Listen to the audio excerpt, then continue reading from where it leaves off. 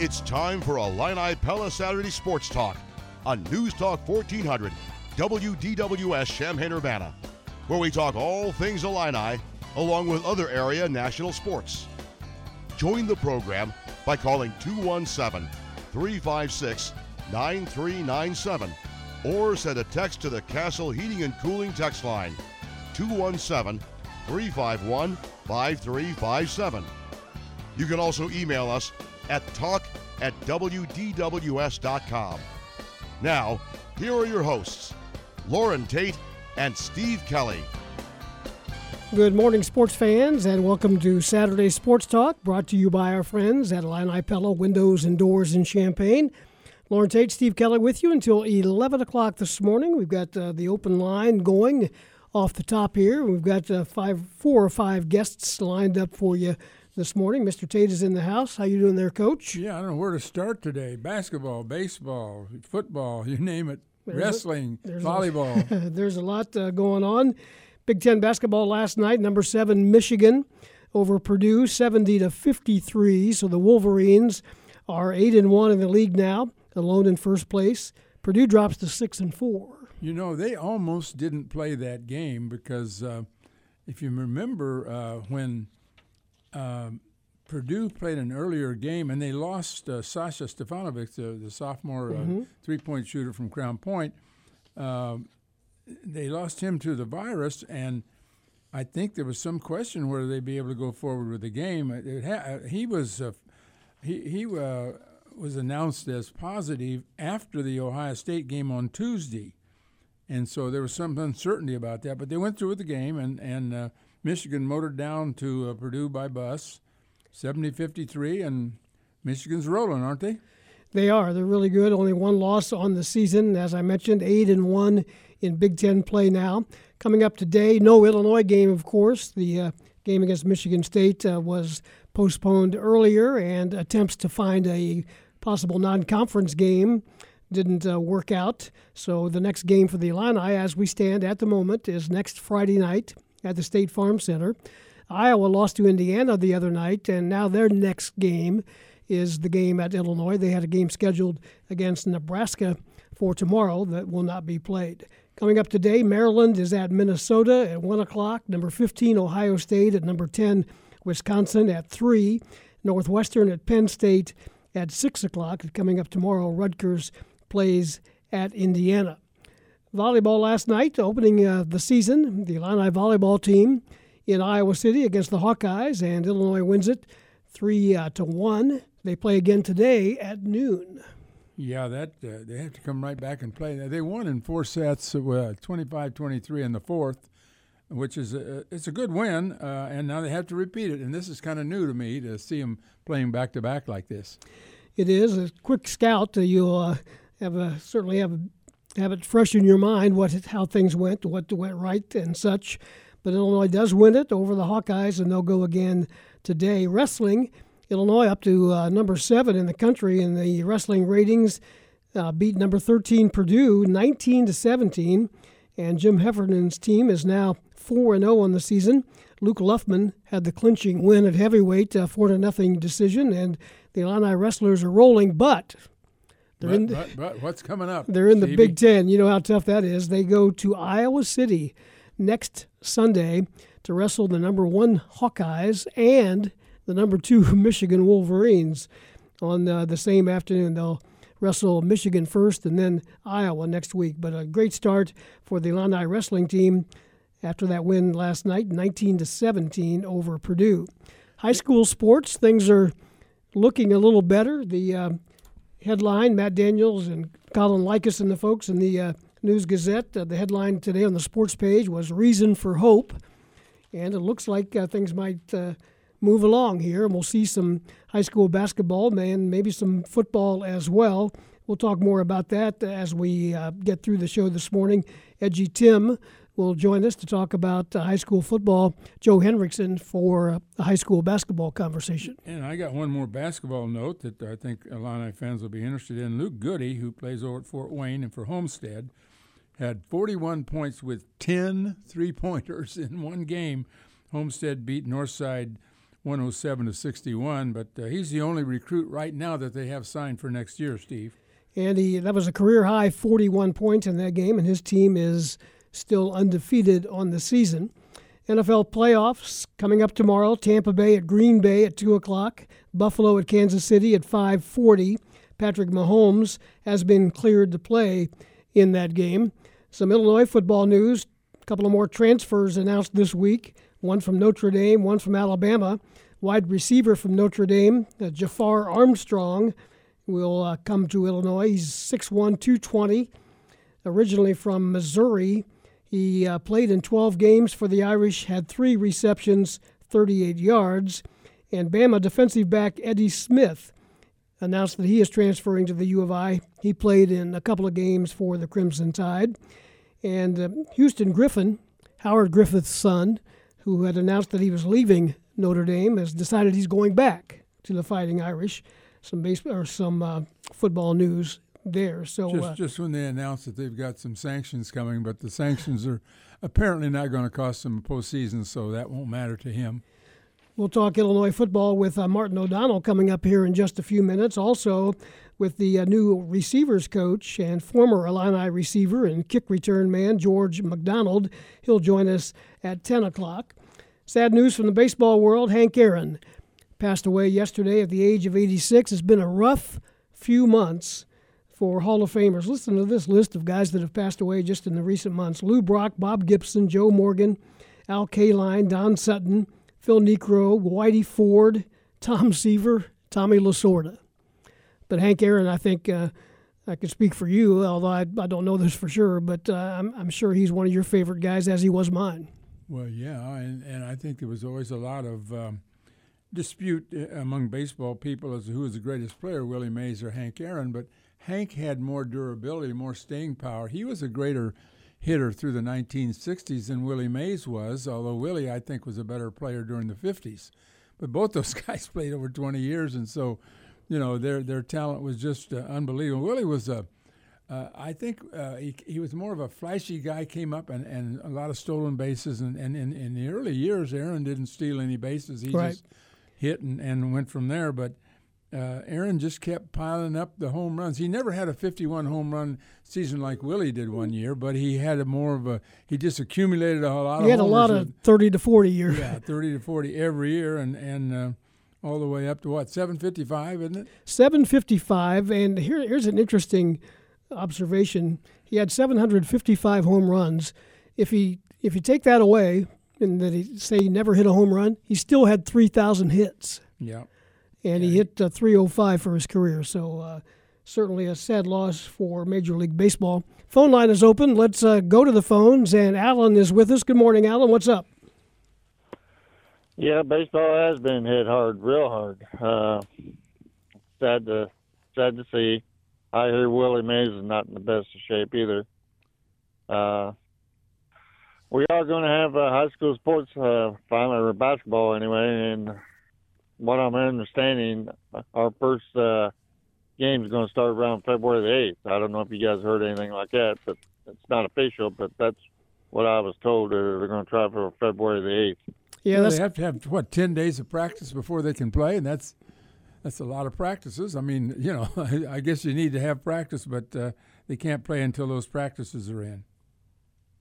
Yeah, and it's going to be a short season, probably about 6 weeks, and most likely they're only going to be allowed to play maybe twice a week at the most, maybe 3. That's my guess. That's what they was going to do originally.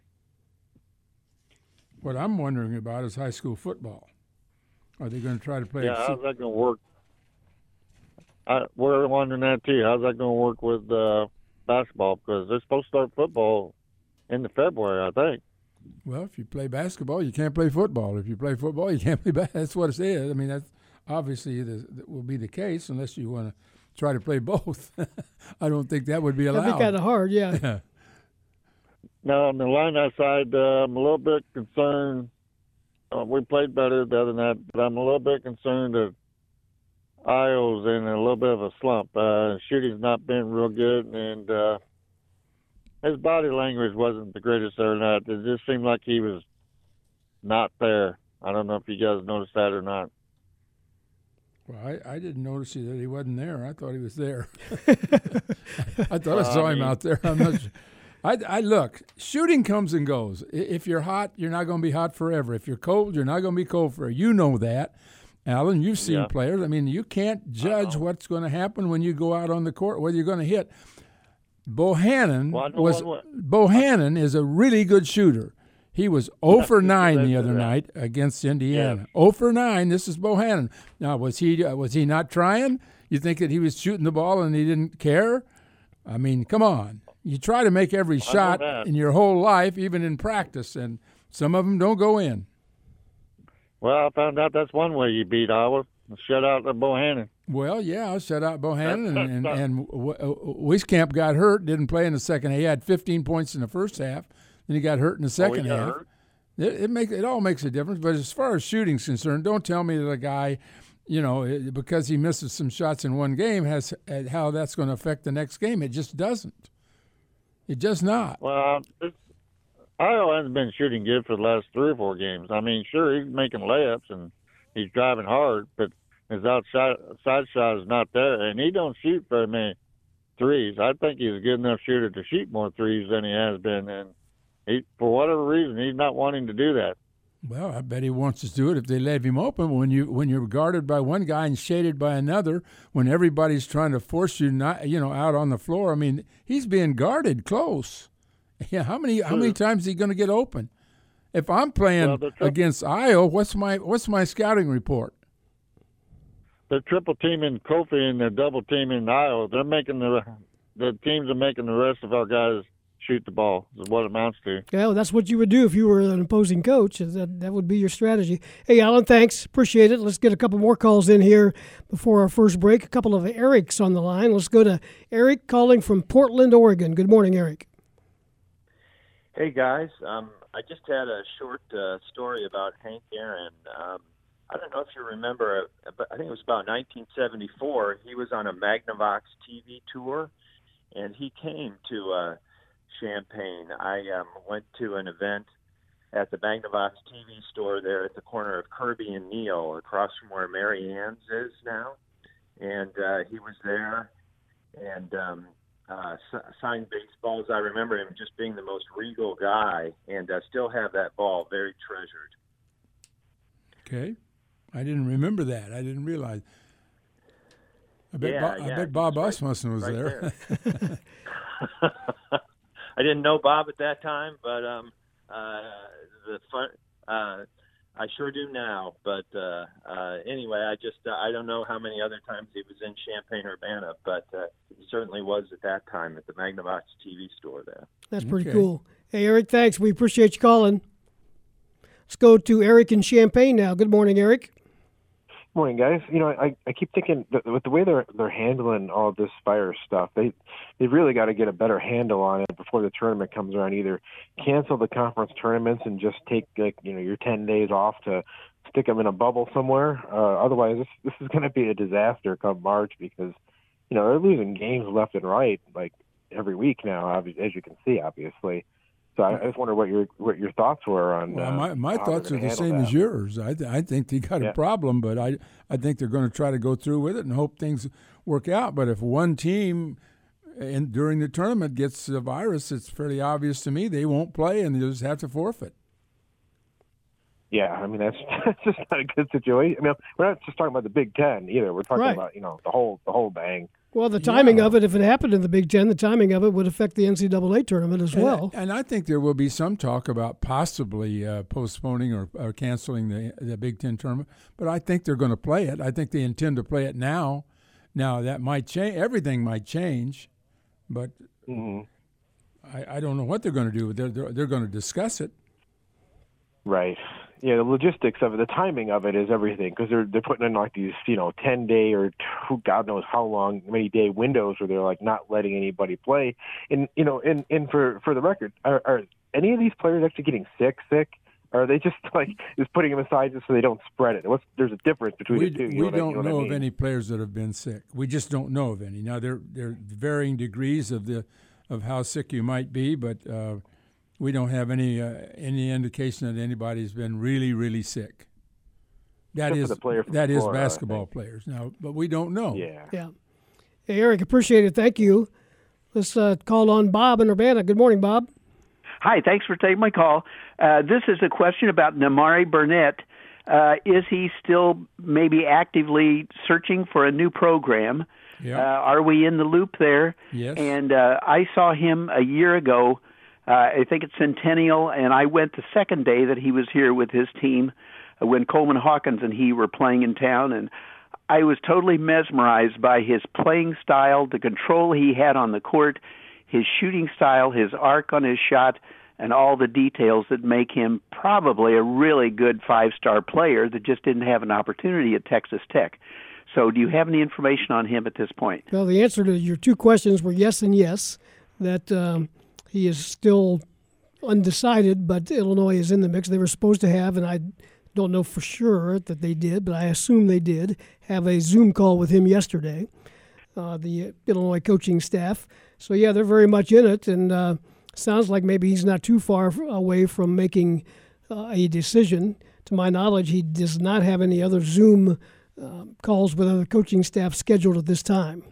Okay, that he's a magnificent player. I was mesmerized by his skill and just how he held himself on the court and his speed. He was in the IO speed type. When he ran down the court, he was really, really quick, almost like D. Brown type quick. So he's a good player, and I don't think he had an opportunity at Texas Tech, but maybe they were loaded as well. But I can see an opportunity for him. So thanks for taking my call. Okay, Bob, thank you. Yeah, I don't know any more about it than that either. Right. I think that Illinois definitely wants him. Yep. 9:17. Need to take our first break. Our first guest will be Martin O'Donnell. We'll talk some Illinois football with him. Also on the scheduled guest list today, Tim O'Halloran, Edgy Tim. We'll talk some high school football with him. Paul Judson, former Illini, will join us at 9:45. George McDonald, the new wide receivers coach for Illinois, at 10 o'clock, and Joe Hendrickson from City Suburban Hoops Report at 10:30. All the way along there, the line is open if you'd like to join us. We'll be back with more Illini Pella Saturday Sports Talk after this. Welcome back to the show, everybody. Illini Pella Saturday Sports Talk. Loren Tate, Steve Kelly with you until 11 o'clock this morning. Happy to have you with us at 9:20. Going to talk some Illinois football here in just a moment. One thing I wanted to mention in that first segment where we got some calls, and Lauren wouldn't want me to lead the show with this particular news, but the U.S. Basketball Writers Association every year at the Final Four, the NCAA Final Four, inducts a couple of writers, maybe a handful of writers, to their Hall of Fame, and Loren B. Tate is one of the 2021 Hall of Fame class inductees. Congratulations. Made the list, Steve. If you hang around long enough, there's a Lifetime Achievement Award out there for somebody. Yeah, I think it's more than that, but Malcolm Moran let you know that earlier this week, a guy that we've had on the show many times over the years, and that's quite an honor, and I tip my hat to you. Malcolm's on the committee, and I think maybe Bob Hamill and some people like that, and Dave Dorr, I see that he's on the list there, and so a lot of people that I know, and there have been most of these people that get nominated and selected are from three areas mostly. That's large cities, of course, where they have big newspapers, and then the ACC has been kind of dominant in there, and then the guys that write in magazines and that sort of thing. And so I guess I've been nominated a number of times. I'm told I've been nominated before, but I never was never selected until this year. Well, that's one of those deals where you get a phone call, you don't know the number, you don't always answer, but you're pretty glad you answered that one. Well, I'm glad I answered that one. Yeah, I was just sitting there like a bump on the log, and all of a sudden I'm talking to Malcolm, and he says, "You're in." I said, "Oh, no kidding. I didn't even know I was up. I didn't even know I was being considered." But it's an honor, no question, and I really appreciate it. We were supposed to have a dinner, but they said that the dinner will probably be canceled because of the virus. Dinner is usually held around the Final Four, but he said that next year in New Orleans they're going to have it, and if I want to take the city of New Orleans down, giddy up, and go to the Final Four down there, that I would be honored then. So I don't know how that's going to work out in the long run. Well, speaking of honored, I'm honored to work with you, and I'm sure that Martin O'Donnell is honored to be on the show with us, with one Hall of Famer and one guy that's just hanging around with a Hall of Famer. How you doing, Martin? I'm great. How you doing, Steve? Hey, congrats, Loren. That's fantastic. Very well deserved. Thank you. I appreciate it. Go ahead. We wanted to catch up with Martin, of course, a radio analyst on the Fighting Illini Sports Network and on football broadcast, to just kind of touch base with you, Martin, on the coaching change and the coaching staff as it comes together and recruiting and such. So let's start with Brett Bielema. I don't think you and I have really talked much since he was named about a month ago. A little bit of surprise, I think, when the announcement was made, but I don't know about you, but the more I think about it, the more I look into it, and the further along it goes down the road, I'm liking this hire, and I like the way things are looking. How do you feel as a former Illini athlete? No, I like it an awful lot, Steve. I think, obviously, really kind of from the opening, press conference, and even, when he was named, have them hop right on the, game day there. I think it's great. I think it's great exposure for the program. And really, I've had the chance to be on a couple of Zooms with a large group kind of as a part of them. And obviously have seen, the introductory press conference and some other interviews and things that he's done. And I think it's just really impressive. I think he's a guy that wants to be at the University of Illinois. He's obviously, led, Division I programs in kind of the two biggest conferences, I'd say, in the Big Ten and the SEC, and certainly picked up a lot there. And then, obviously things didn't go the way he wanted to go in Arkansas, but then goes and, spends 3 years in the NFL, learns from, Bill Belichick. And I think that's what you see. I think that's what you see here, over the past month or so, is a guy who clearly had a plan and is executing on that plan. And, I think the staff hires have been impressive. I think obviously, some of the early recruiting wins are great, and none of those wins bigger than getting as many guys as he was able to come back from the 2020 team. So I'm excited. I'm looking forward to it. And I'm just waiting for spring ball now. The offensive line coach, Bart Miller, is a guy that we had on the show as well after he was named, and he reminded Loren and I a lot of you. He's about your age. I think you guys played in high school about the same time. I don't know if you ever played against him or not, but he had Loren and I ready to suit up and play. Well, good. Hey, I'll suit up and line up right next to you guys. Just so you don't line up opposite. I got your back, Loren. I got your back. But no, I think obviously the line coaches are obviously huge hires, and to get Bart Miller there on the offensive line, I think is great. And I think he and I are the same age, same class coming out of high school. Didn't play against him, but same kind of thing. Watched his introductory press conferences, and he really hit on a lot of things that that I wanted to hear. I mean, that's what you want out of your offensive line coach, is to kind of hear those things, and you got to have the right mentality to play and to coach offensive line. And certainly it's a position that he's played at the college level, and has certainly coached it several different places. So I'm really looking forward to what he's going to be able to do with that group that's returning, and now the offensive line room with those guys coming back. I mean, they actually have a decent amount of depth for the first time in a long time. Yeah, I want to talk to you about that, Martin, that offensive line, because I would be honest with you. I had high expectations of them all coming back this past year, and then I would say I was mildly, somewhat disappointed that they weren't more dominant. And yet, you got 4 of the 5 starters coming back this year, and as you said, they've got some players that played a lot this past year because of injuries and otherwise.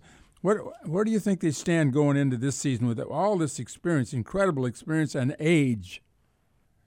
Yeah. No, I mean, I think I'm kind of with you, Loren. I mean, obviously it was a position group that I really looked at to really lead the team, and it's 2020 is just so hard to get your arms around for a variety of reasons. Your second game of the year, and then Kendrick Green has to move over to center, and you're kind of shuffling the lineup around a little bit. But I expect them to be one of the best offensive line units in the conference, if not the country. Again, if you're one of the best offensive lines in the Big Ten, you're going to be one of the best offensive lines in the country. So that's my expectation for this group. And obviously, they have several guys coming back, and then you have guys like Vertus Brown and Julian Pearl, who got a ton of really valuable experience last year, and then you got a guy like Blake Jarosati who missed the season, but will certainly be in the mix here in 2021. So my expectations for that group have not changed. And what accounts for the play last year? I mean, I have no idea. I wasn't in that program But I think it's a group that I'm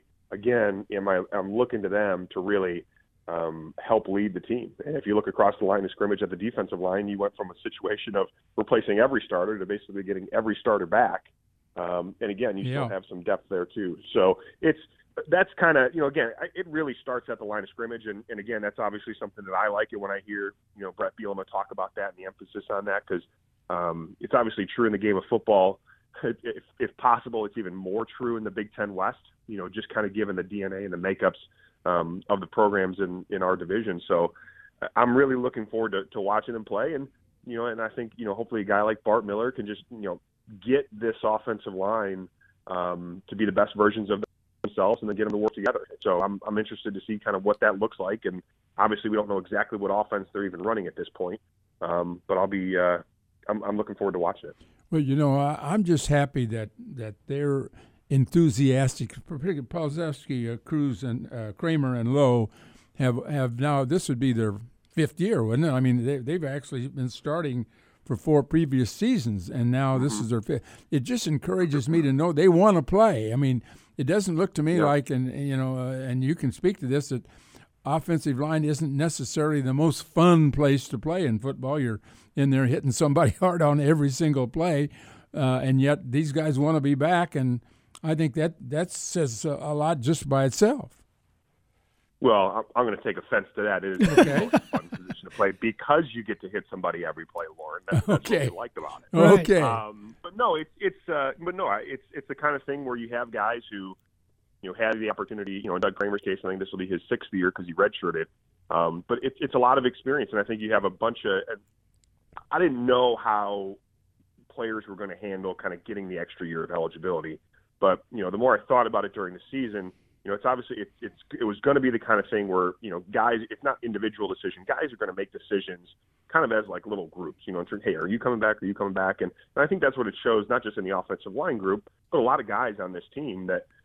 They were leading up to 2020. They all really felt that they were on the precipice of something special, and it didn't work out. And so they've given an opportunity to go at it again. And you have a lot of guys that said, "Yeah, let's do it again. Let's do it again as a group." And so that to me is really encouraging. And again, there's a lot of credit to those young men first and foremost, for doing it, but also to the coaching staff for getting them to buy into the vision for where they're going to take the program. I considered Green maybe the best player on this football team. Certainly, in my view, the best pro prospect. What do you think about his chances in the NFL? I think Kendrick Green is going to be a very good NFL player. And I have no idea, where he winds up getting drafted. But I think I think there's still a track record, even though we haven't put many guys in the NFL, as many as we want, especially in the past couple of years. Illinois still produced some darn good interior offensive linemen. Ted Karras, Nick Allegretti. There's guys that have, in Illinois traditionally been able to produce those guys, and I put Kendrick Green, right up there with those guys. I'm not sure again what he'll get drafted, but I thought he had a great year. Again, he was able to show versatility and being able to, he can play any of the 3 interior offensive line positions. I think that's a crucial skill for him to have. At the NFL level, because they only keep, maybe 7 offensive linemen active on game day, maybe 8. I don't know how many exactly. But you got to be versatile. You can't just play one position. And, I thought Kendrick had a great year. Obviously, physical, can move. You didn't see him really blowing assignments or anything else like that. And, again, an Illinois kid playing offensive line at the University of Illinois. Again, it's a really great success story. Another minute or two with Martin O'Donnell talking Illinois football. You mentioned a couple of large numbered Zoom meetings you had that you were on with Brett Bielema and former players. And over the past, former players have not always been happy with the way things have gone here on the football field. Maybe some never will be. But what's your initial response and some of the guys that you've talked to about this hire? No, I think the guys that I've talked to and communicated with, I think everybody's excited. Unfortunately, the program obviously isn't right now, where we wanted it to be. And, you had the 2019 bowl year, and so people were excited and thought 2020 was going to break through. Didn't happen. And so the, communications I've had, I think guys are, they're excited, they're re-engaged. There's always going to be, former football players are just like any other segment of the population. There's going to be a segment of them that are never going to be happy, one way or the other. Right. But I haven't had a lot of direct communication with anybody like that. I think people are excited. Then ultimately they want the program to be successful. And, for the guys that I played with, we went through lean times, but then we also had, a tremendous amount of success. And I think that's ultimately what we all want for, the guys that are part of the program is they put in so much work every single day that nobody sees. More than anything, we want them to have success so that they can, so that they can make those memories and form those bonds. And obviously you're going to form bonds, either way, but, when you have some really nice wins that, you can talk about when you're old like me, it makes it just a little bit more fun, a little bit more special. So I think everybody's excited, enthusiastic. Obviously, I think, having guys get back around the program as much as possible is always a priority. Obviously that's challenging, during the pandemic. So, I think they've done a decent job in terms of, outreach so far. And I know, Coach Bielema is reaching out to a lot of people across the state and across the country, which is great. Good stuff, Martin. Always good to catch up with you. Lauren and I are getting tuned up for spring ball, too. We're ready. Good. Lauren, don't pull a hammy. Make sure you stretch first. I'll try not. Thanks, Martin. Appreciate it. All right. Take care. You Bye. bet. Martin O'Donnell with us at 9:33. We'll take a break and be back with more Illini Pella Saturday Sports Talk coming up right here on News Talk 1400 DWS. 9:35. This is Illini Pella Saturday Sports Talk with Loren Tate. I'm Steve Kelly, and we're with you until the 11 o'clock hour on kind of a busy Saturday morning. Thanks to Martin O'Donnell, former Illini All-American and current member of our radio broadcast team, for spending a few minutes with us to talk some Illinois football. We're going to keep the subject on football for the moment at least. Edgy Tim O'Halloran is with us on the line. Good morning, Tim. How are you? Oh, sure. Make me follow Martin O'Donnell. Hey, you always need a good hitter in the number 2 slot, right? Yeah, I guess. I'm more of a power hitter, but that's okay. I'll go with the 2 slot. We'll keep that in mind in future lineups. But some good news, maybe, I guess, kind of, this week for the state high school football. Is there a better way to describe it than that? I don't know. Maybe there is. No, that was absolutely ideal. Completely came out of nowhere, honestly, guys. There wasn't anyone out there that I know that's been involved in this that said, IDPH is just going to all of a sudden completely change their guidelines, and all of a sudden we went from no hope to having a pretty strong glimmer of hope for high school football to be played this spring. So it was a good day. I think I put it on Twitter yesterday that until I see the ball actually being kicked off, I'm going to kind of retain my excitement until then. But, it's guys, it's been brutal out here. There's no other way to put it. Kids have struggled with this. Coaches have struggled with this. There have been kids that have taken their own lives. There's been, and I talk to kids every single day. And it's a toll. It has taken a toll that I don't think people realize. So any chance we can get to get these kids back on the field and try to get some semblance of normalcy, which after all this, I don't know if that's ever going to happen, but I think it's really, really important. So yesterday was certainly a good day, and hopefully more to follow. And how long would they need to practice, Tim, before they could start a season of games? That is the multi-million-dollar question. I've talked to coaches all over the state. And guys, what doesn't get kind of discussed during all this, if we had weight rooms open the entire time and kids were allowed to continue to work out and be supervised and structured by their coaches, that would be one thing. City of Chicago hasn't, the schools in the city have not been allowed inside a facility since March. So almost a year. And a lot of the suburban schools, and I know other schools across the state as well, it's been the same thing where they've been locked out of weight rooms. I've talked to kids in the city of Chicago that are literally doing push-ups and sit-ups, and that's great. But, as far as being in football shape and ready to go, it's a real kind of shaky subject right now that the coaches will be very honest with you. I don't know how long it's going to take. So I think probably best case scenario, we're going to see this spring end up being maybe a bonus spring period, maybe, where at least those seniors can get the last couple of games in. I don't know how good the football is going to be. But at this stage, something's obviously better than nothing. But it's a really good question. A lot of coaches, that's a big, big concern on their part is, you're going to throw us 2 weeks and try to have us ready, and that scares them a little bit. Well, Edgy Tim, this is Loren. There was talk in the Big Ten about that very same thing, and there were coaches that said you could do it in 2. They wanted 3, but you can't hardly wait much more than 2 weeks if you're going to try to get it in this spring. I wouldn't think. What would you expect about a 6-game schedule? Is that what you expect? Yeah, Lauren, that's kind of what's been bantied about, a 6-7 game schedule, no postseason. Just basically getting some work in and get a handful of those games. And Lauren, I'm sure you're going to be right there with me on February 15th when we can go outside for the first day of practice, I assume, right? I'd love to. It'd be nice and warm. Well, we'll get your deep sea diving suit on. That's right. And everything else. And that's a whole other issue, guys. There's reasons why we don't play football in February in the state of Illinois. And I think we're going to discover those right away on February 15th, if, in fact, that's the date they're able to return. Well, I would think that the games in March are all – I can remember trying to play some baseball in March, and you just, some days you can and some days you can't, but most times you cannot. It's just a bad time of year. But I guess the main thing is just to get some games in here and then try to get everything back to normalcy during the summer and fall, right?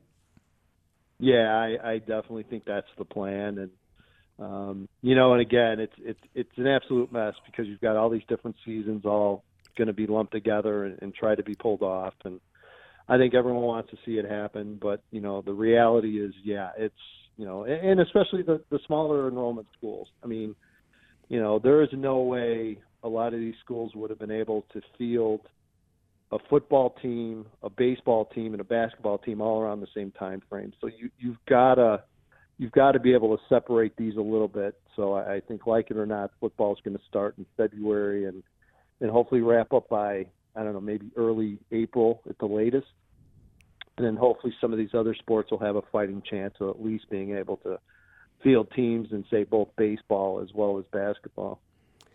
Another couple of minutes with Edgy Tim O'Halloran. Let's flip it over to Illinois football as it pertains to high school football as well. A lot of high school coaches certainly with a lot on their mind, and the new coaching staff has now been totally put together here at Illinois, led by Brett Bielema. From the guys that you've talked to perhaps in the last month or so, what's the feeling on Brett Bielema as head coach and the staff in general?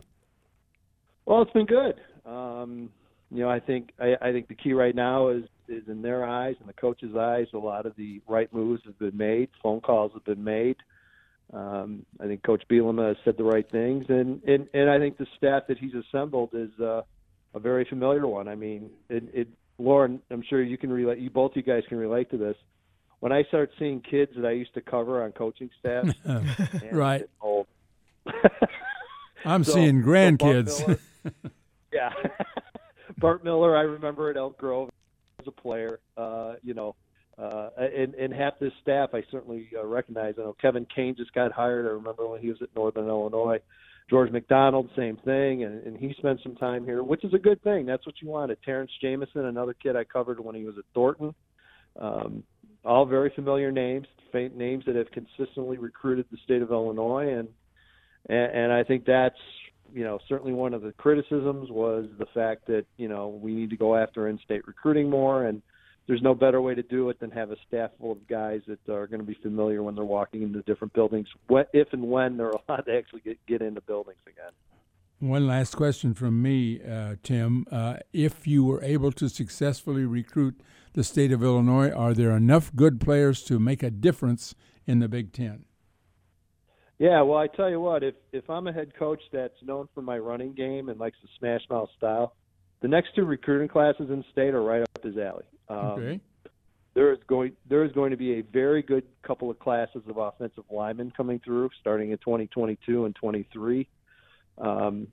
Fortunately during this, I've been able to host a handful of camps. So I've been able to get a pretty good eye, and it's been an impressive line group. So I mean, just that position alone, you're going to be able to stay in state and kind of get those bigger brawler types up front. So I think if you're an Illini fan and you know the history of Brett Bielema and you know just kind of the identity of his teams have had, I think right now the next couple of years, at least up front, are kind of the moons are kind of aligning for him right now. Do you have any more camps on the schedule? No. And again, we're waiting for, you know, word from the IHSA, but trust me, guys, I'm more than happy to stand down and see some kids actually get out on the field and play. But, right. Yeah, it's, you know, like I said, the camps have been kind of felt like a bootlegger in the 20s on Monday when I had to move my camp to Northwest Indiana. But, you know, we were able to do it and do it safely. And, you know, I think the kids just enjoyed getting a chance to compete for sure. Edgy Tim O'Halloran, we appreciate your time as always. We'll stay in touch. Thank you. Take care, guys. You bet. It is 9:45. We'll take a break. Coming up after this timeout, we'll talk some Illinois basketball and some historic high school basketball with Paul Judson, one of the Judson twins of Illinois fame. That's coming up next here on Illini Pella Saturday Sports Talk on DWS. We're moving up on 9:48. Here in the first hour of our Illini Pella Saturday Sports Talk. This is Steve Kelly and Loren Tate, and we are with you until 11 o'clock today. Thanks to our first two guests, Martin O'Donnell and Edgy Tim O'Halloran, for joining us. Going to go back in the Wayback Machine, I guess is one way to put it, and talk some historic Illinois high school basketball and U of I basketball as well. Paul Judson, a former Illini basketball player from the early and mid-'50s, is on the line with us. Paul, good morning. How are you, sir? Hi, good morning. Doing fine up here in 13-degree weather. It's sunny. It's not much warmer here. We've got 17 down in Champaign County, but good to hear you. And we wanted to talk to you a little bit about, it's always fun to talk about the Hebron Green Giants of 1952, the winners of the state championship with that 35-1 record. But Loren tells me that earlier this week you lost one of the key guys in the passing of Bill Schultz. Talk about that a little bit, if you would. Well, I tell you, we lost the key puzzle. I mention it that way because my older brother Howie would coach us as 7th graders and 8th graders. And several years ago, I said to my brother, I said, Howie, did you think we were going to be that good? And he said, oh, sure. He said, you're going to win a bundle of games, but you're not going to go anywhere because you don't have a center, don't have a big guy.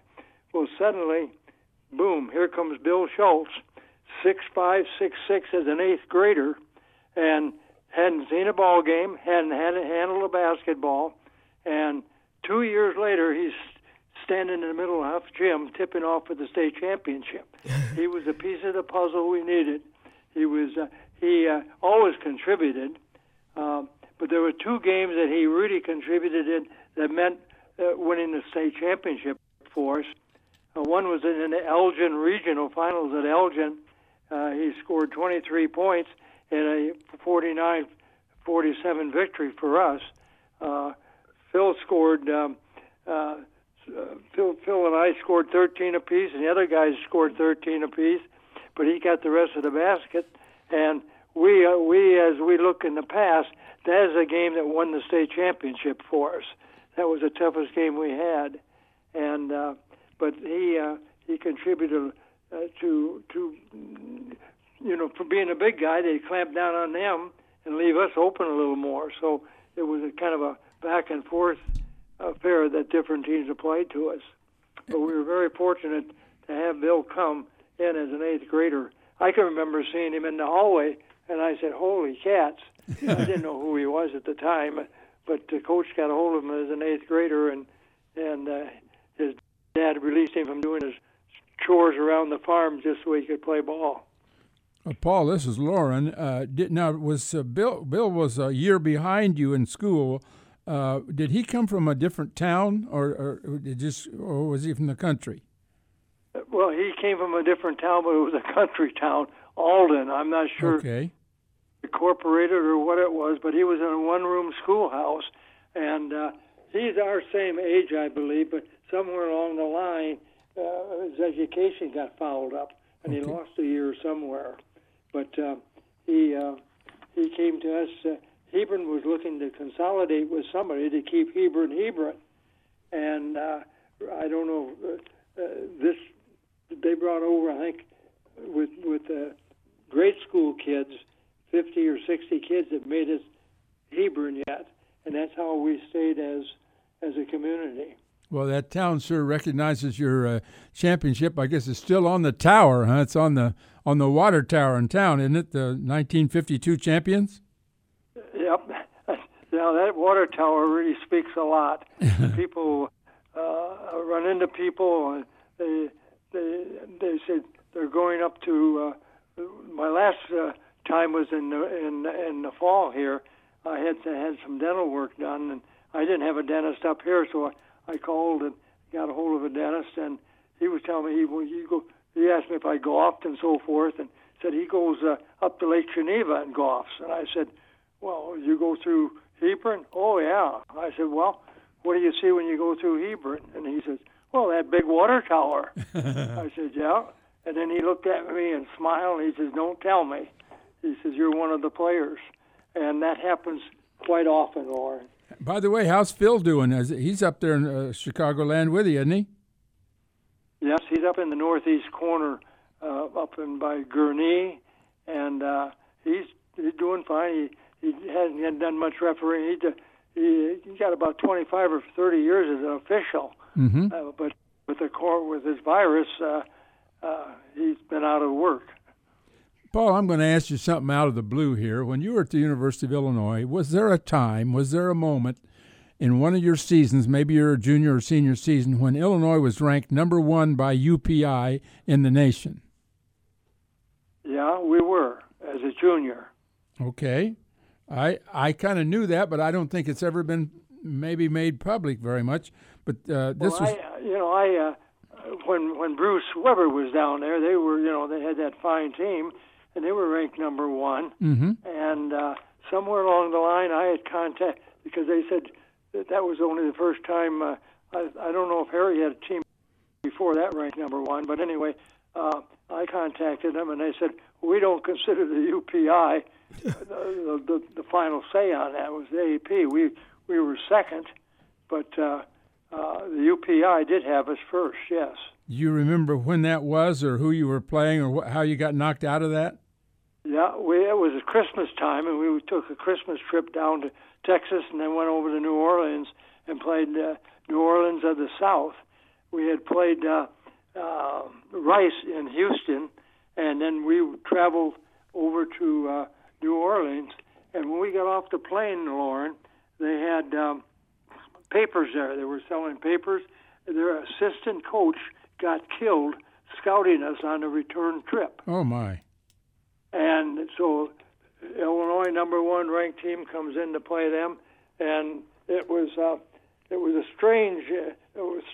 We don't know what the Armory looks like in Champaign. That's what their arena looked like, and they ran the basketball cross court, so the people went way, way back on both sides, and it was kind of strange. But we could not beat them. I think we lost by 2 points, but they certainly had the sixth man, would you say, was with them that night? There we go. Okay. We're talking to Paul Judson for another couple of minutes. Back in 52, when Hebron had an enrollment of 98 and became the smallest school to win the state championship, you beat Quincy in overtime 64-59 at Huff Hall. Your team finished 35-1. Who beat you that year, Paul? Crystal Lake. They were probably the next best team in the county, and they had a real fine team. They had one guy score 34 points. My brother fouled out. Big Bill fouled out, and we just did not have enough firepower after that to contend with them to win. You only used 5 players in the championship game against Quincy, didn't you? Yes. Never substituted. That's really about one of the things that Phil and I look at as the years have gone by. We didn't have anybody to practice against, Loren. Oh, boy. We had 5 guys. We had 15 people and 15 ball players in the program, and 10 of them were on the other team. And so when we came to practice, we only had 5, practicing a press, practicing against the press. You take state championship team against freshman, sophomores, some juniors. There's not much competition. And we said, how did we ever improve to win the state championship, not having really much to practice against? Well, the one thing I come away with is if you were in a divisional situation, they play in divisions now, If you had been at the smallest division, nobody would ever recognize Hebron for what they accomplished because you would have never played the other top teams, the big city teams.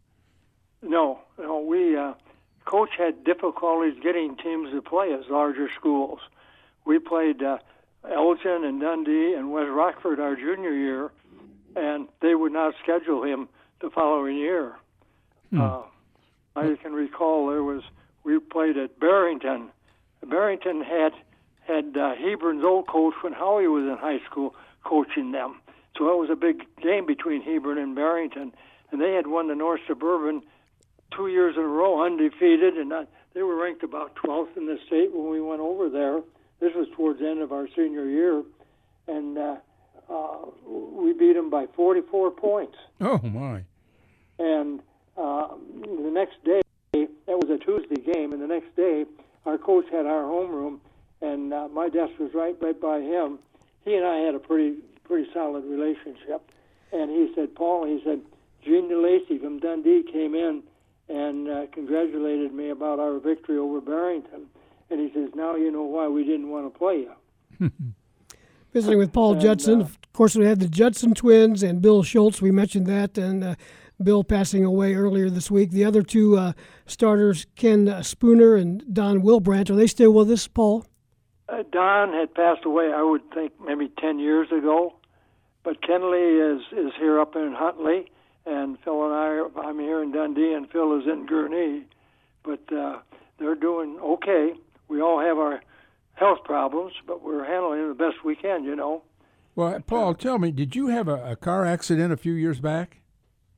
I sure did, yeah. I was very fortunate. I had a bad car accident in Florida, in Spring Hill, the town I live in, right on the Gulf. I live on the Gulf in a gated community, and I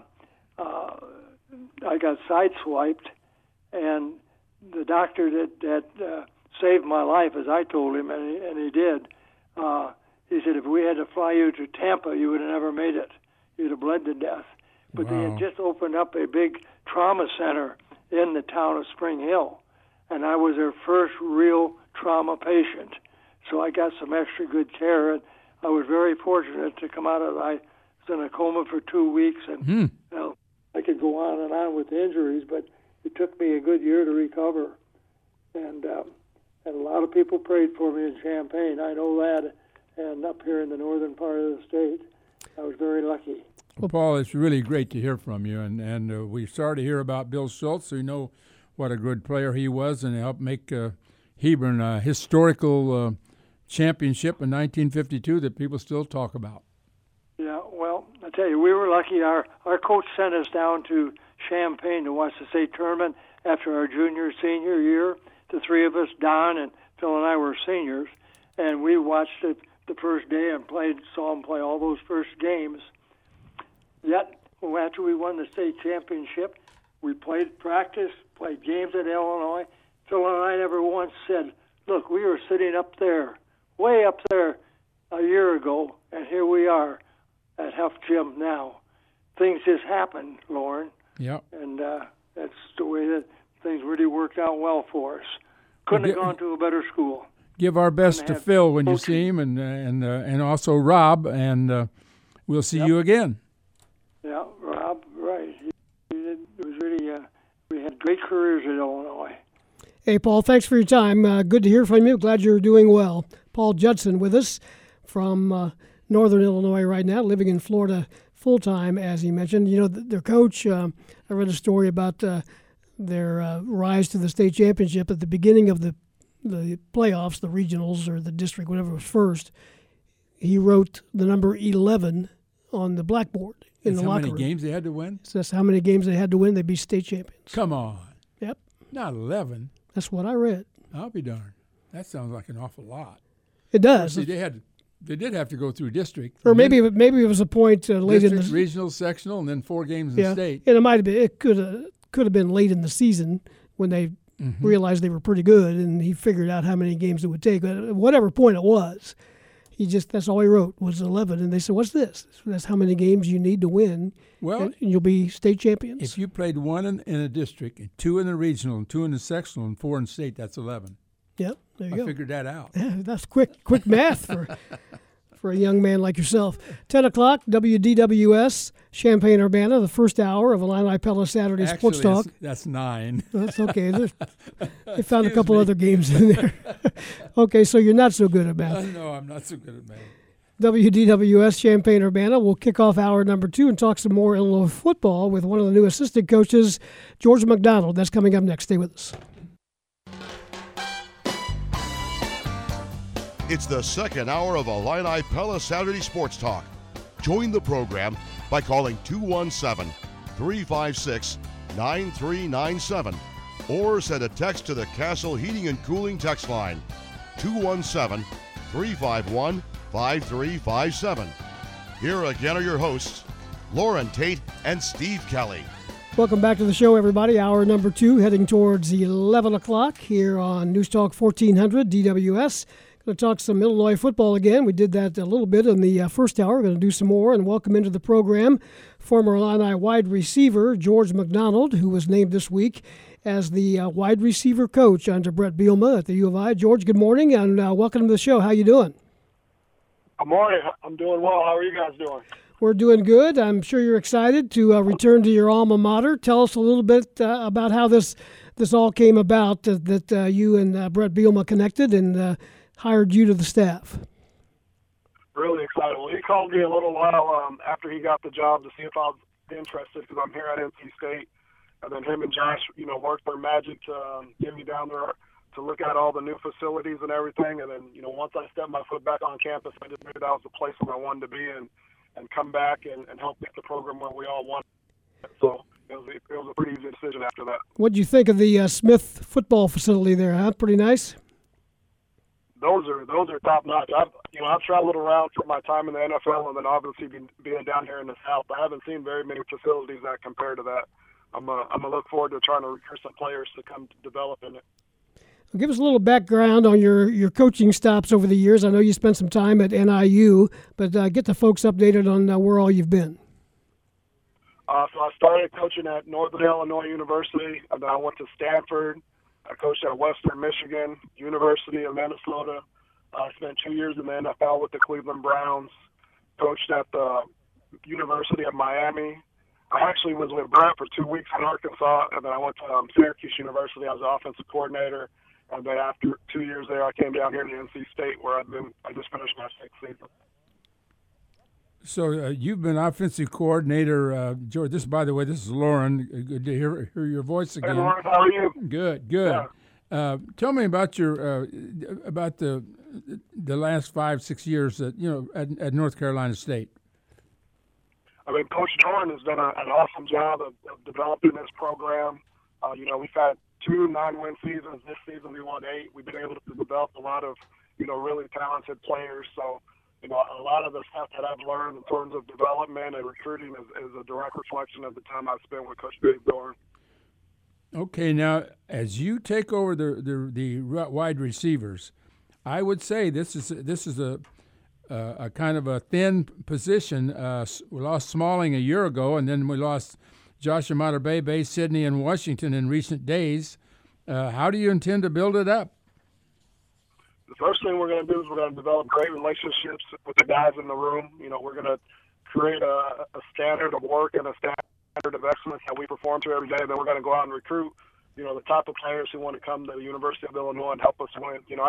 I think there's talent in that room. The biggest thing I've been trying to do the last couple of days is just connect with them on a personal level and let them get to know me and my personality. And then Coach B's been recruiting guys.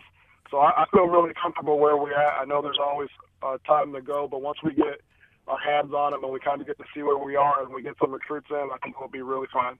Can you talk about any of the recent transfers out of the portal, like Jamar Armstrong? Jafar? No, I'm not allowed to come. Okay. I thought that was true. Well, tell us a little bit about Hightower and Navarro. What do you know about these guys? I think they're productive players. I've watched a little bit before I came down. I saw the Wisconsin game and then a little in the Penn State game. So I'm just getting to know them. The one thing, and I kind of went through this when, Lou Tepper recruited me and then Coach Turner came in. And I think the one thing that Coach Turner did a great job of is everybody started with a clean slate, and really what you showed, Coach, what you show the coaches from the day one they get there is how you start your evaluation. So that's kind of my philosophy. I'm going to show up. I'm going to get there tonight. I believe we have a team meeting tomorrow, and I'm just going to go from ground zero. They don't know me, and I don't know them, and we're just going to start working together, and we're going to develop and get as good as we can get. Talking to George McDonald, the new wide receivers coach for the Fighting Illini. At what point, George, as you remember back and look back on your career, at what point did you know that you wanted to be a football coach? Probably my first year after graduation in '99. I worked in consumer lending, sitting at a desk all day, and I was like, this isn't it. So I went back to grad school at Ball State with Coach Lynch, Bill Lynch, and then ever since then I've just been on the coaching cycle. So I always knew I wanted to give back to kids in some way, in some fashion, and the Lord just led me to coaching, and He's been guiding me this whole way. You had some experience, obviously, recruiting the state of Illinois when you were at Northern. Did that carry on in some of your other stops? You feel comfortable recruiting the state of Illinois? Yes, at Northern Illinois, obviously we recruited the state heavily, and then also when I was at the University of Minnesota, we recruited the Chicago Public Leagues and the state of Illinois. And then pretty much everywhere I've been, whether it's been, we have some kids from Illinois at Syracuse, we have some kids from Illinois at North Carolina State. So, Illinois is a really good state for football. So, there's tons of players there. And the biggest thing about me recruiting is if there's a player wherever he's at, I'm going to go try to develop a relationship and bring him to the school that I'm working for. So don't be surprised if you see some guys coming from Alaska. George McDonald is with us. He graduated from the U of I in 1999. And as your coaching career got going and progressed, was it ever in the back of your mind maybe to come back and serve on a staff here at the U of I? Yeah, I told Josh that, once I got into coaching, I've always thought about coming back to the University of Illinois and being part of a coaching staff that helped them win a championship. I think you might remember, I think it was Northern Illinois. We played the University of Illinois when Coach Turner was there. Right. Either Northern or Western Michigan. But that was a great experience. So I've always in my mind thought about, I never knew it would be possible, but I always thought what it would be like to be able to come back and give student athletes, what all the coaches that put into me, from Lou Tepper to Greg McMahon, to Ron Turner to Buddy Stevens and all the coaches in between. They've really helped me become the person I am, and even people, my teammates. So that's the one thing that I'm looking forward to is getting there and sharing some of my experiences that I've had as a University of Illinois student athlete, and then just what the benefit is of going to a school like that and the connections that you'll have for the rest of your life. Okay, George, now brace yourself. I'm going to take you back through those years when you were the last 2 years of Tepper and the first 2 years of Turner. You had an 18-game losing streak during that stretch. Turner didn't win a game his first year. What was that like for you as a player? Nobody likes to lose. And I think the thing that stands out to me, not the wins and losses, but the players. We had Simeon Rice, Kevin Hardy, Robert Holcomb, Scott Turner. We had some amazing players, Dana Howard, John Holisek, like all those guys. That's what I remember. I remember, going to battle with those guys, the camaraderie we had.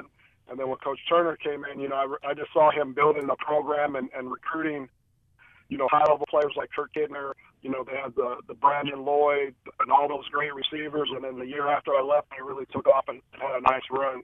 Yeah. I think that's what Coach B is going to do. So you're coming in, really with a blank slate. You recruit a lot of players who believe in what the University of Illinois has and what Coach B is going to develop. And I'm pretty confident, we're going to get it going and we're going to be able to sustain success with Coach Bill and this leadership. Were you with Robert Holcomb some of those years? Yeah, me and Robert were in the same class. He was my roommate. Well, I was going to say, wasn't he a horse? What kind of a runner was he? Yeah. Yeah, he was a great player. He's still a great friend, and that's the thing that that I'm really excited about is the record's the record. But I know with Coach Billman's track record of developing players and winning games, and with the staff that he's developed and hired that can recruit to a great university with great facilities, I think we're going to be really proud of the program that we're going to develop and build. And it's going to take all of us. It's going to take the state coaches. It's going to take everybody. But I am super excited to start recruiting and start coaching the guys that we have to put a product on the field that's really going to be a special product. George, tell us a little bit about your family. I'm married to Heather, formerly Heather Anderson. We met at the University, Minnesota University. We have 2 kids. My oldest, if I can say that, he's 5 years old, Roman. And then my youngest is 11 months. He'll be actually 1 next month. So got an excited group ready to get down to Champaign and embrace the wide receivers and embrace the team and make candy bags before the game. So we're really excited to get down there and get going. Well, we appreciate your time. Good to talk to you again. Both of us were on the beat when you played here, and good to have you back. It's great to be back. Thanks, George. George McDonald is the new receivers coach. As I mentioned, he's a 1999 grad. You folks that remember players in their uniform numbers, he wore number 6. He was a good kick return guy. Led the Big Ten, I think, one year in kickoff return yardage. Yep. The kickoff, I was going to ask him about this, and I'll do it at some point. The kickoff return is not what it used to be, is it? Not when they kick it out of the end zone practically 3/4 the time. Yeah, it's that way. And you get it on the 25, so it makes sense to even call a fair catch on a ball that's short of the end zone because you can always get it on the 25-yard line. You almost never see one in the NFL anymore. Used to start from the 20. Yeah. It is 10:15. We'll take a break. We've got an open line segment scheduled with you. If you'd like to join us between now and 10:30, coming up at 10:30, Joe Henriksen will talk some high school hoops with us on Illini Pella Saturday Sports Talk. We're back after this. 10:17, Illini Pella Saturday Sports Talk with Hall of Famer Loren Tate. I'm Steve Kelly, and we're with you until 11 o'clock. Phone line is open, 356-9397. Let's go to the phones. Steve is with us from Princeton. Hey, Steve. Hey, good morning, guys. But I'm going to explain to you how that number 11 that Paul Judson was talking about came about, because I played in the district, and there were 8 teams in the district, and you had to win 3 games to win the district. Wow. If you won the district, you got to go to the regional, and there were 2 games in the regional. And then if you won the regional, you went to the sectional, and there were 2 games in the sectional, and then you got to go to Huff Gym. Okay. So that was the 11 games. Okay. They add up. Thank you. But that was a good time. But there were always 8 teams, and I'm not sure where the cutoff was enrollment-wise, maybe 200, 250, something like that.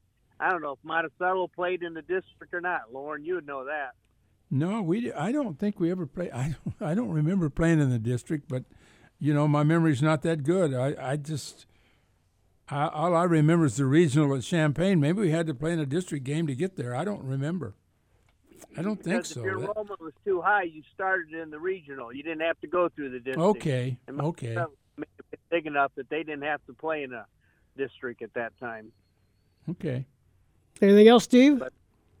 Well, the other thing, going back with Henry and Aaron passing away, I was thinking back to my Little League days, and I was kind of smaller, and they had different sized bats, and they went by length, but some of the bats were maybe 30-inch, 31, but they were too heavy for me. I couldn't swing them.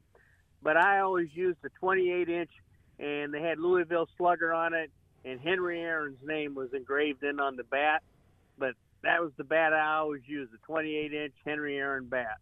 Okay. You still have that? I think it got broke or something. I hit a ball and sheared off in my hands, and I don't know where it went from there, but that was my memory of Henry Aaron. I always had to have his bat. Good stuff, Steve. Thanks for the call. We appreciate it. Let's go to Carl in Champaign. Good morning, Carl. Yeah, congratulations, Lauren, on the Hall of Fame. Thank you. And so I can't help thinking with the Major League Baseball taking on the statistics of the old Negro League, that will be added into the major leagues. It's possible with Henry Aaron have played for the Indianapolis Clowns for 3 months, he could be on top as the all-time home run leader again. Oh, really? Because all he needs is to find 8 home runs from when he played for the Clowns. Huh. Okay. He never really, this is an individual thing, and you feel how you feel, but he never left the home run king title in my mind. I always refer to him as the all-time great home run hitter, but that's just me. Yeah, I consider him the greatest hitter of all time, but that's me. Was it I was thinking George McDonald came in with Robert Holcomb among the 5 running backs, and then he would switch to wide receiver. Oh, is that right? Do you guys remember that? Yeah, I do. I do think you're right there. And he was George McDonald Ashford at that time.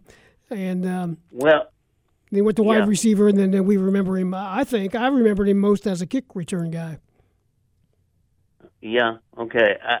I thought that was correct, but anyway, thanks for confirming it. Have a great rest of the day. Thanks, Carl. We appreciate it.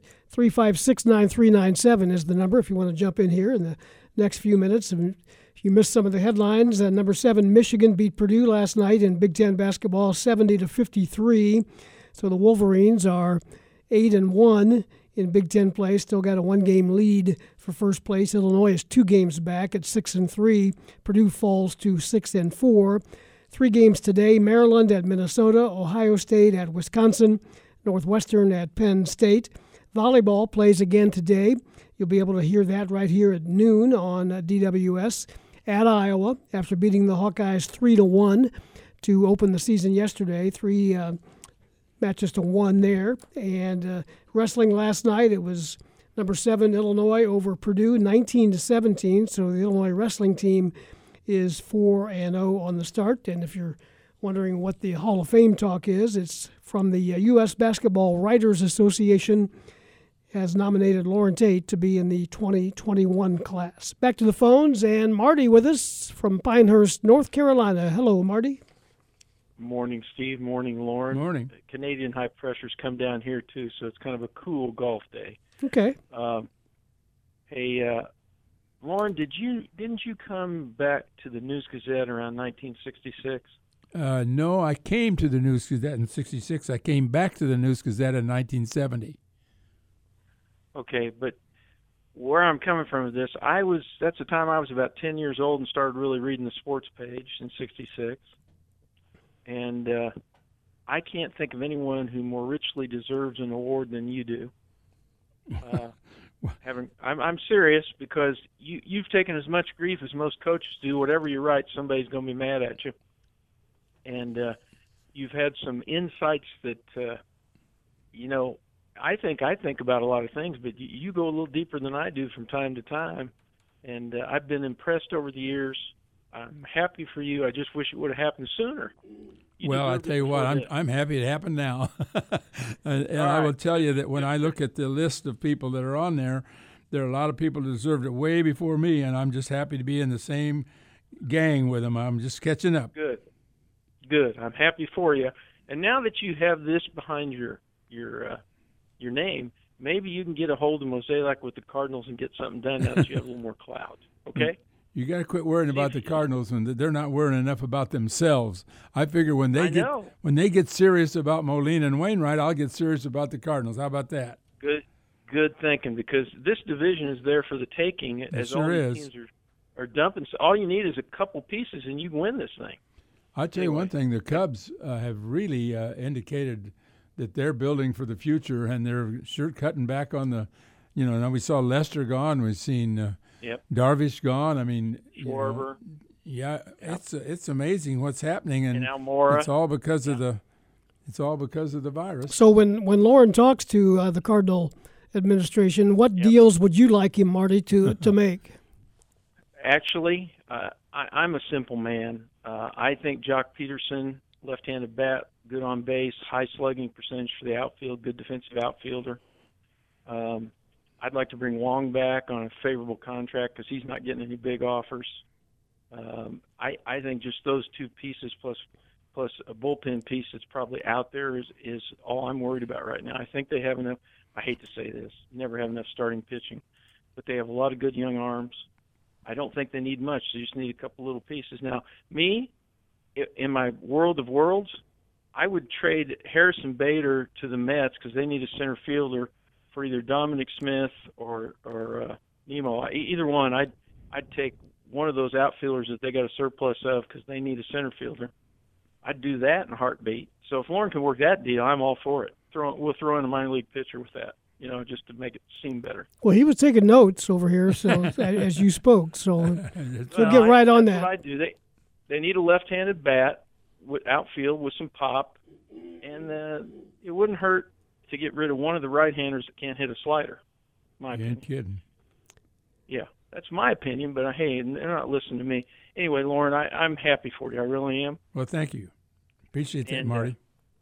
For the sage of sages, you guys take care. Yep, thanks for the call, Marty. 356-9397 is the number if you want to jump in here. A little bit ago, Loren, you said your memory's not as good as it used to be. I beg to differ with that. Oh, man. Listen, you may realize you may think you've forgotten more stuff than if you have, you've forgotten more stuff than most people know. So well, I forgot an awful lot that I knew. When you can't figure out, you can't remember whether you played in the district or not. I don't have any idea. I can't remember. Yeah, but the important stuff, you've got all the historic stuff, especially on U of I Sports. Let's go to Jim, who's in his car somewhere on I-74. Hey, Jim. Hey, guys. It was great hearing Paul Judson talk. And here's a thing I heard. I don't know if it's an urban legend or not, but the movie Hoosiers, right? The Gene Hackman movie, Dennis Hopper. Yeah. Supposedly, that is more loosely based on Hebron than it is on Milan, Indiana. And there's a story. The Milan story is 1954, and the Hickory High story, which is a fictional town, was 1952 if you watch the movie. And supposedly the producer of that movie or the director came up with the name Hickory through the name Hebron. And other than the shot that Bobby Plump made or Jimmy Chitwood in the movie, that story supposedly more resembles Hebron than it does Milan, Indiana. Yeah, I'd heard that too, yeah. That's one of the urban legends. And by the way, if you've never had a chance to visit that Hoosier gym, it's located in Knightstown, Indiana, off of, I think it's right off Interstate 70. I went there a couple of summers ago, and it's worth the trip. And the funny story, Knightstown is like a town of 2,600. And I went in there, and I had an Illini basketball throwback jersey on, and that guy drove by me, and he said, he rolled down his window, and he said, "Hey, the Flying Illini, they were overrated," or whatever. So, it's a small little town. I thought it was interesting, basketball fans. But it's worth a trip if you ever want to go make a trip out there. You can shoot baskets in that gym or whatever. So, anyway, Illinois basketball is still better than Indiana basketball, in my opinion. Have a good day, guys. Yeah, Jim, thanks for the call. We appreciate it. As we approach the bottom of the hour, WDWS, Champaign-Urbana, we'll take a time out and be back and talk some more high school basketball with Joe Henriksen from the City Suburban Hoops Report. And that's coming up next. Stay with us.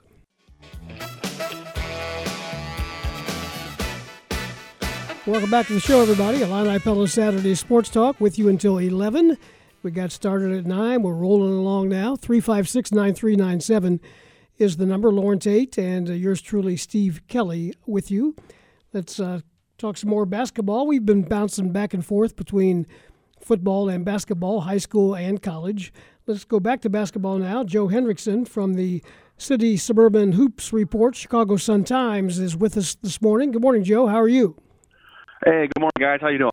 Good. Are you getting excited? Are we getting any closer to having high school basketball in the state of Illinois? If you talked to me 48 hours ago, I would have said no. But yesterday, with some new developments with the Illinois Health Department and government agencies, that there is a glimmer of hope. really the most positive hope we've seen in some time.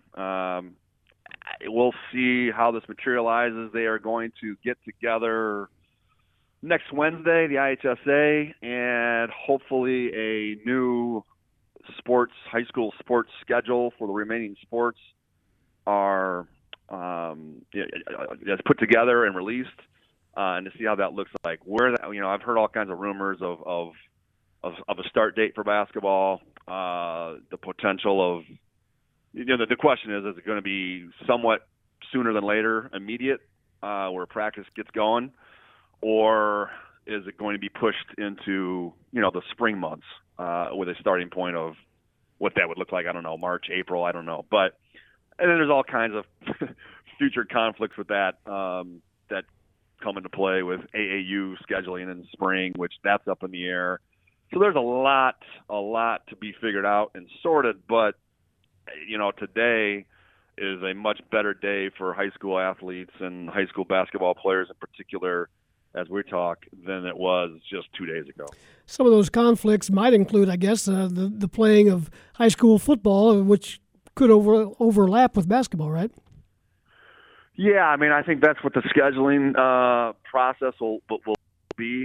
Technically football, I believe, was supposed to start middle of February, Valentine's about. I don't know what they'll do with the scheduling. I always felt like at some point as the window closed that it would just create the problems of scheduling because and just nothing you can do about it, where, okay, here's your season, here's your 6 weeks, or here's your 7 weeks. If it overlaps, it overlaps. If it conflicts with AAU, it conflicts with AAU. You just make the most of it, best you can do with that a lot of time that you have. And I think that may still, you're looking, we got a small window now, right? So we're looking at, February, March, April, May, and now some of those sports already are extended into like some of the sports like tennis and baseball, and they play all the way to like June 25th right now on the current sports calendar for the IHSA. So will they continue that window? Is that going to be all part of it as well? So there's a lot to figure out between now and Wednesday. I would anticipate Wednesday release of what it would look like will bring some clarity and some answers to that. Hey, Joe, this is Loren. What can you tell us about the number of players and or teams that have snuck over into Hammond, Indiana, or parts of Indiana to play basketball from the state of Illinois? It's happening a ton in Hammond, Indiana. Every weekend there are players over there. Some of them are loosely affiliated without their high school name attached to it. Lauren, the thing, with my City Suburban Hoops report, yes, I follow high school basketball religiously, but it's also an evaluation service for players. And, with 100 and some Division I schools to subscribe, so my job obviously is to evaluate, and all I can say is not only has there been fewer evaluations, obviously, in the last 12 months, but the evaluations you do, sadly, are really bad. The basketball is terrible. The players just aren't in the frame of mind of that repetitive competitiveness that they've had, whether it be going from the high school season to AAU and then back to your June high school, you ramp it back up again, and then your July AAU, and then you rev it back up in November with the high school season. All that's been lost. And so the competitiveness isn't there. The play is sloppy. It's almost as if when you're evaluating right now, you're doing a disservice by making an evaluation based on what you're watching. Yeah. And that's just another problem with what we're facing. It's just a huge issue, and it's hard because you see, if you do this for 25 years, as I've done, you see this growth, particularly of the sophomores and juniors into that next class from the end of their high school season till the beginning of the next one. That's a huge step they take, and we aren't able to see that, both college coaches or talent evaluators, and it's such a detriment to, both the development of the player as well as the evaluation process. There's going to be huge mistakes made in recruiting right now But the other problem, again, it leads to is college. 20 years I've been doing this, and from October till this point right now, it is the quietest my phone has ever been in 20 years among college coaches, because they have just not focused on. And a lot of people think it's because they haven't seen them, but a lot of it is because of the rule changes, that the extra year of eligibility granted to every player, as well as this new transfer rule. We were seeing 800, 1,200 transfers, 1,400 transfers in the off season the last 2 years. I expect it to be 1,800 over 2,000 transfers going forward with this. We can just leave and no penalty. Well, when they go over to Indiana to play games, do they have officials, or this just pickup game? And what's the organizational part of it? It's loosely organized, but I mean I've watched more so online. There's some online stuff. It looks like, for lack of a better, ragtag pickup basketball with officials. It's just not. The quality is not real good. I mean, it's good that they're getting out and playing, they're getting out and running and moving, but I mean, there's just so much being lost that it's hard to quantify how big of a impact it's going to have on the player development as well as the recruiting, because everybody keeps talking about the class of 2021 being shortchanged. And that's true. This is the fewest amount of players who have signed out of Illinois for Division One in 25 years at this point. We're in the teens. There's at least, in a normal year, I look at my list of players, at least 8, 9, 10, maybe a dozen players who would be getting Division One sniffs and would ultimately sign with Division One schools, that just aren't, because of those things, the aforementioned things I've mentioned, where colleges aren't really steadfastly recruiting these kids as well as they haven't been seen. So that combination of that has led to that. But I'm afraid it's going to extend into 2022 as well, where they are going to be a little bit shortchanged as well in this process. Talking to Joe Hendrickson, City Suburban Hoops Report. You mentioned transfers. One of those is Namari Burnett, who is transferring from Texas Tech, and talking to, among others perhaps, but certainly talking to Illinois. Tell us what you hear about him, and when you did evaluate him, what kind of player is he? Yeah, he started out at Morgan Park and played in the city and played with the Mac Irvin Fire, and so I mean he was a star right away. He made a big impact as a freshman.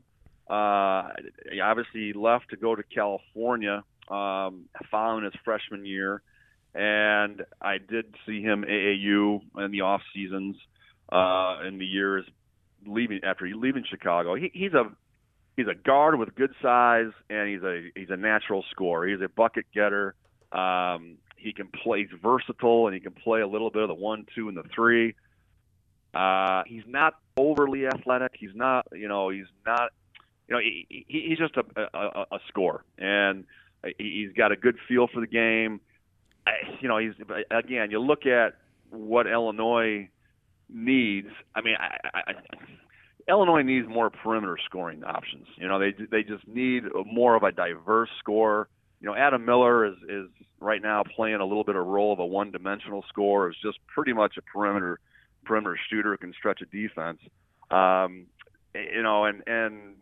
Burnett would just offer a lot of what they don't have, to be honest. Well, is Burnett? What would you say happened at Texas Tech that he would leave there after 1 year? I mean, this is a guy that I asked the question in this context. I mean, we see great players go to Kentucky and they're not winning. We see great high school players go to Duke and they're not winning. This year, does he fall in that category of a guy that just hasn't met his potential?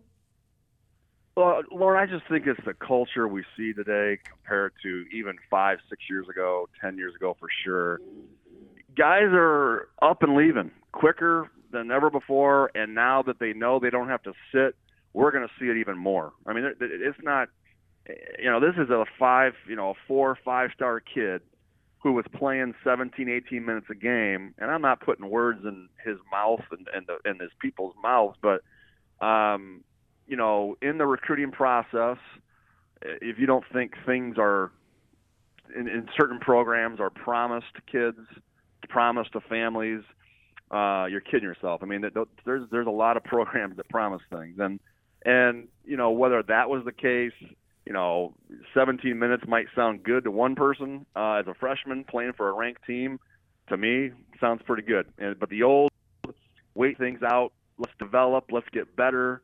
Those days it's why coaching's become so hard, both in recruiting and keeping a roster together, because the immediate need to play and the immediate need for success, particularly with high-profile kids, it doesn't happen. I think it takes a pretty good soldier and a really good kid with a lot of strong values and character to wait that thing out, play the process out, and develop as a player. And again, I'm not specifically saying this is the case, but more or less, when you see things like this happen across the country, that is why. I mean, it's just plain and simple.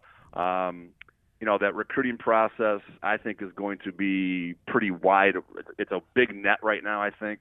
Illinois has got some ties with having played where Coleman Hawkins was, having been in Chicago, having a relationship with Mac Irvin Fire and Morgan Park. So, I mean, there's a lot of obvious ties that would lend Illinois to being right there in the mix. But I just expect, talking to actually a couple of schools that are involved, they don't expect anything in the immediate future to be happening. Well, let's go with this. Your thoughts on Illinois as it stands right now, 6-3 in the Big Ten, 10-5 overall, heading into the second half now of the Big Ten conference season with Iowa up next. Are the Illini about where you thought they would be at this point? Actually, yeah, I think they are. I mean, I know some people are a little, hesitant with the direction, just in terms of, some of the wins and losses lately. I think some of the weaknesses I saw are still apparent. In particular, I talked about that perimeter scoring. They just don't have those guys that you see in certain top-level teams on the perimeter. I mean, Io's great in transition, and he's an All-American candidate. I get that. But, I mean, I'm talking about that type of athlete that just go get yourself a bucket. If you look at their overall team, they just aren't real athletic from top to bottom on that roster. And, Adam Miller has provided some shooting for them, but he's just not that all-around scorer or contributor that you kind of hope for. He doesn't get you rebounds. He doesn't get you assists. He doesn't get you steals. But they did need a shooter, and he has provided that as a big-bodied guard. Their depth was always going to be a concern for me going into the season. I still think that's a little bit of the case. They're a very good team. They're a top 25 team. They're about where I thought they would be. Hey, Joe, we appreciate your time as always. Thanks for taking time with us, and we'll talk to you again soon. I appreciate you guys anytime. Thanks. Thanks, Joe Hendrickson, City Suburban Hoops Report, Chicago Sun-Times, at 10:46 on Illini Pella Saturday Sports Talk. And the folks at Illini Pella want to help you find the perfect window or door for your home. Whether you're looking for new or replacement windows or doors, visit the showroom, 1001 North Country Fair Drive in Champaign, and see their products in person. That really helps. Discover the beauty of wood windows, the ease of the between-the-glass blinds, or the durability of fiberglass entry doors. Pella is rated number 1 by Champaign homeowners as the window brand that can improve the value of your home. The Pella experts know all about what type of window or door works best with each unique home. And working with the folks at the Pella Window Store is an easy process. They'll be there to help you along the way from picking out the product to the installation. Visit the local showroom to get started, 1001 North Country Fair Drive in Champaign. Learn more about the styles, materials, and options available to you. The Pella team has the knowledge and the experience to help you find the perfect Pella product for your project. 356-6474 is the phone number. They're open Monday through Friday, 8 to 5, Saturday by appointment, or visit them online at pellaofchampaign.com. Got an open line the rest of the way if you'd like to join us, 356-9397. We'll step aside for a moment and be back after this. Got about 10 minutes left here on Illini Pella Saturday Sports Talk. If you want to jump in on anything that we haven't discussed, 356-9397, or on anything that we have discussed. The NFL playoffs resume tomorrow, down to the Final Four, Tampa Bay and Green Bay. Who you like there? You going with the home team in both these? Well, I think in the cold weather, I would go with Green Bay over a team from Florida. Maybe just because of the weather. Yeah, but that team from Florida has Tom Brady. I understand that. I understand. Really good. He's the greatest of all time. But I think that this is a game that Green Bay will win. I like their defense, and I also like the fact that they've shown the ability to run the football. And I thought the running of the football, when you can get a team a little bit off balance for Rodgers, then you've really accomplished something, because you know he's going to complete passes, but if you can run too, that gives you a 1-2 punch. I like the Buffalo team in that second game. I don't know that I like them to win, but I like the way they play. And and something deep down inside would like to see Buffalo someday win a Super Bowl after I always finishing. wonder when we get to this point in the season what the health of the players is like, right. Because by this time a lot of guys are pretty banged up. I don't know if Buffalo's in shape to do that, but I'd have to go with Kansas City. They've decided that they're going to use their quarterback, even though he got a concussion last week, and that's a lot of talk about whether that's appropriate. But the doctors are making the decision, so you got to go with it. Yep, the coach just sits back and does what the doctors say. Phone lines are open if you'd like to join us. Hey, Joe in Champaign is with us. Hey, Joe. Hi, Steve. Hi, Lauren. Good morning. I wanted to call to add to the chorus of congratulations to you, Lauren, on the Hall of Fame. Well, yeah, it was fun. It was a fun phone call, I'll tell you that. Yeah. It hasn't been formally done yet. I haven't received anything official yet. They said maybe this next week, but I really appreciate Malcolm Orion calling me and telling me, because he's been a good friend for a lot of years. Well, and I think the check's in the mail on that one. Mm-hmm. I think it is. I'm just glad. The other thing I hope it's not like any of Kelly's checks, though. They never arrive. I'm glad Lauren didn't hang up on him. Yeah. The other thing I wanted to mention is that, note that there's a distinguishing fact about being honored by your professional peers. That thing takes a lot of years of work and hard work, and I'm sure that sometimes a guy thinks that he was wondering if anybody's watching. But to be honored by your professional peers for your work, I think is really good. Yeah, well, I appreciate it. Thank you very much. You bet. Thanks, Joe, for the call. Still got time to get in if you'd like. 356-9397 is the number at 10:52, Illini Pella Saturday Sports Talk. A couple other notes that caught my eye in recent days. Phil Mickelson has played, going into yesterday, played 2,200 rounds on the PGA Tour. Okay. He did something yesterday that he had never done. What did he do? He shot 72, which is not great. Yeah. He made 18 pars. Oh, really? He had never had a round where he made 18 pars. He probably never had a round where he didn't get a birdie. Exactly. Or an eagle or whatever, or a bogey or whatever. But just kind of a ho-hum 72. You ever done that? I did it for 9 holes once. I've done it for like 12 or 13. Have you? But couldn't bring it through down the stretch. I did it on a day that I was visiting. I was going up north to play in a match, and I decided to play that morning. I wanted to practice at Savoy, so I played 9 holes at Savoy and made pars on all 9 holes. And I think my first par up in Chicago was like on the 11th hole. I couldn't hit it after I got up there. But did you ever play a round of golf where you went out to only play 9 holes and you were doing so well that you had to keep going? Yes, sir.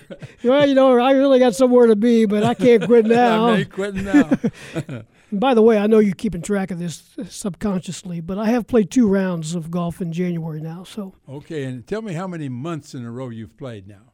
Well, since my shoulder surgery, this will be my 31st month. 31st month in a row that I've played some golf. I didn't say I was smart. All I've got to tell you is that Trigger was out, and it was yesterday. Trigger was out yesterday in the ice. We're talking about Jeff Trigger. On the ice. Former Illini football player, former He's my coach. hero, boy. He doesn't give up easy. He's got 4,000 golf balls in the trunk of his car if you ever need it. He had to chip the ice to find any yesterday. You had a good comment to a little text flurry there. Should I be worried about Trigger? And Joe Thompson responded, way too late for that. But he's out there a lot, and a lot of people go out there. I played Thursday, and they had over 100 players out there Thursday. It wasn't bad. It wasn't terrible. It was a little breezy, but the sun was out. But some other people, even on cold days like this, they'll go down there and walk the cart paths out there just to walk. Well, there are people walk all over the place, so there's nothing wrong with that. You got to walk. If I'm going to walk a golf course, I'm taking some clubs with me. At least. The only trouble is you have to carry them. Yeah, at least. I've got a push cart, so you can do that. It wasn't bad. 10:55. Need to take one final break on this edition of the show. We'll do that and be back with more after this.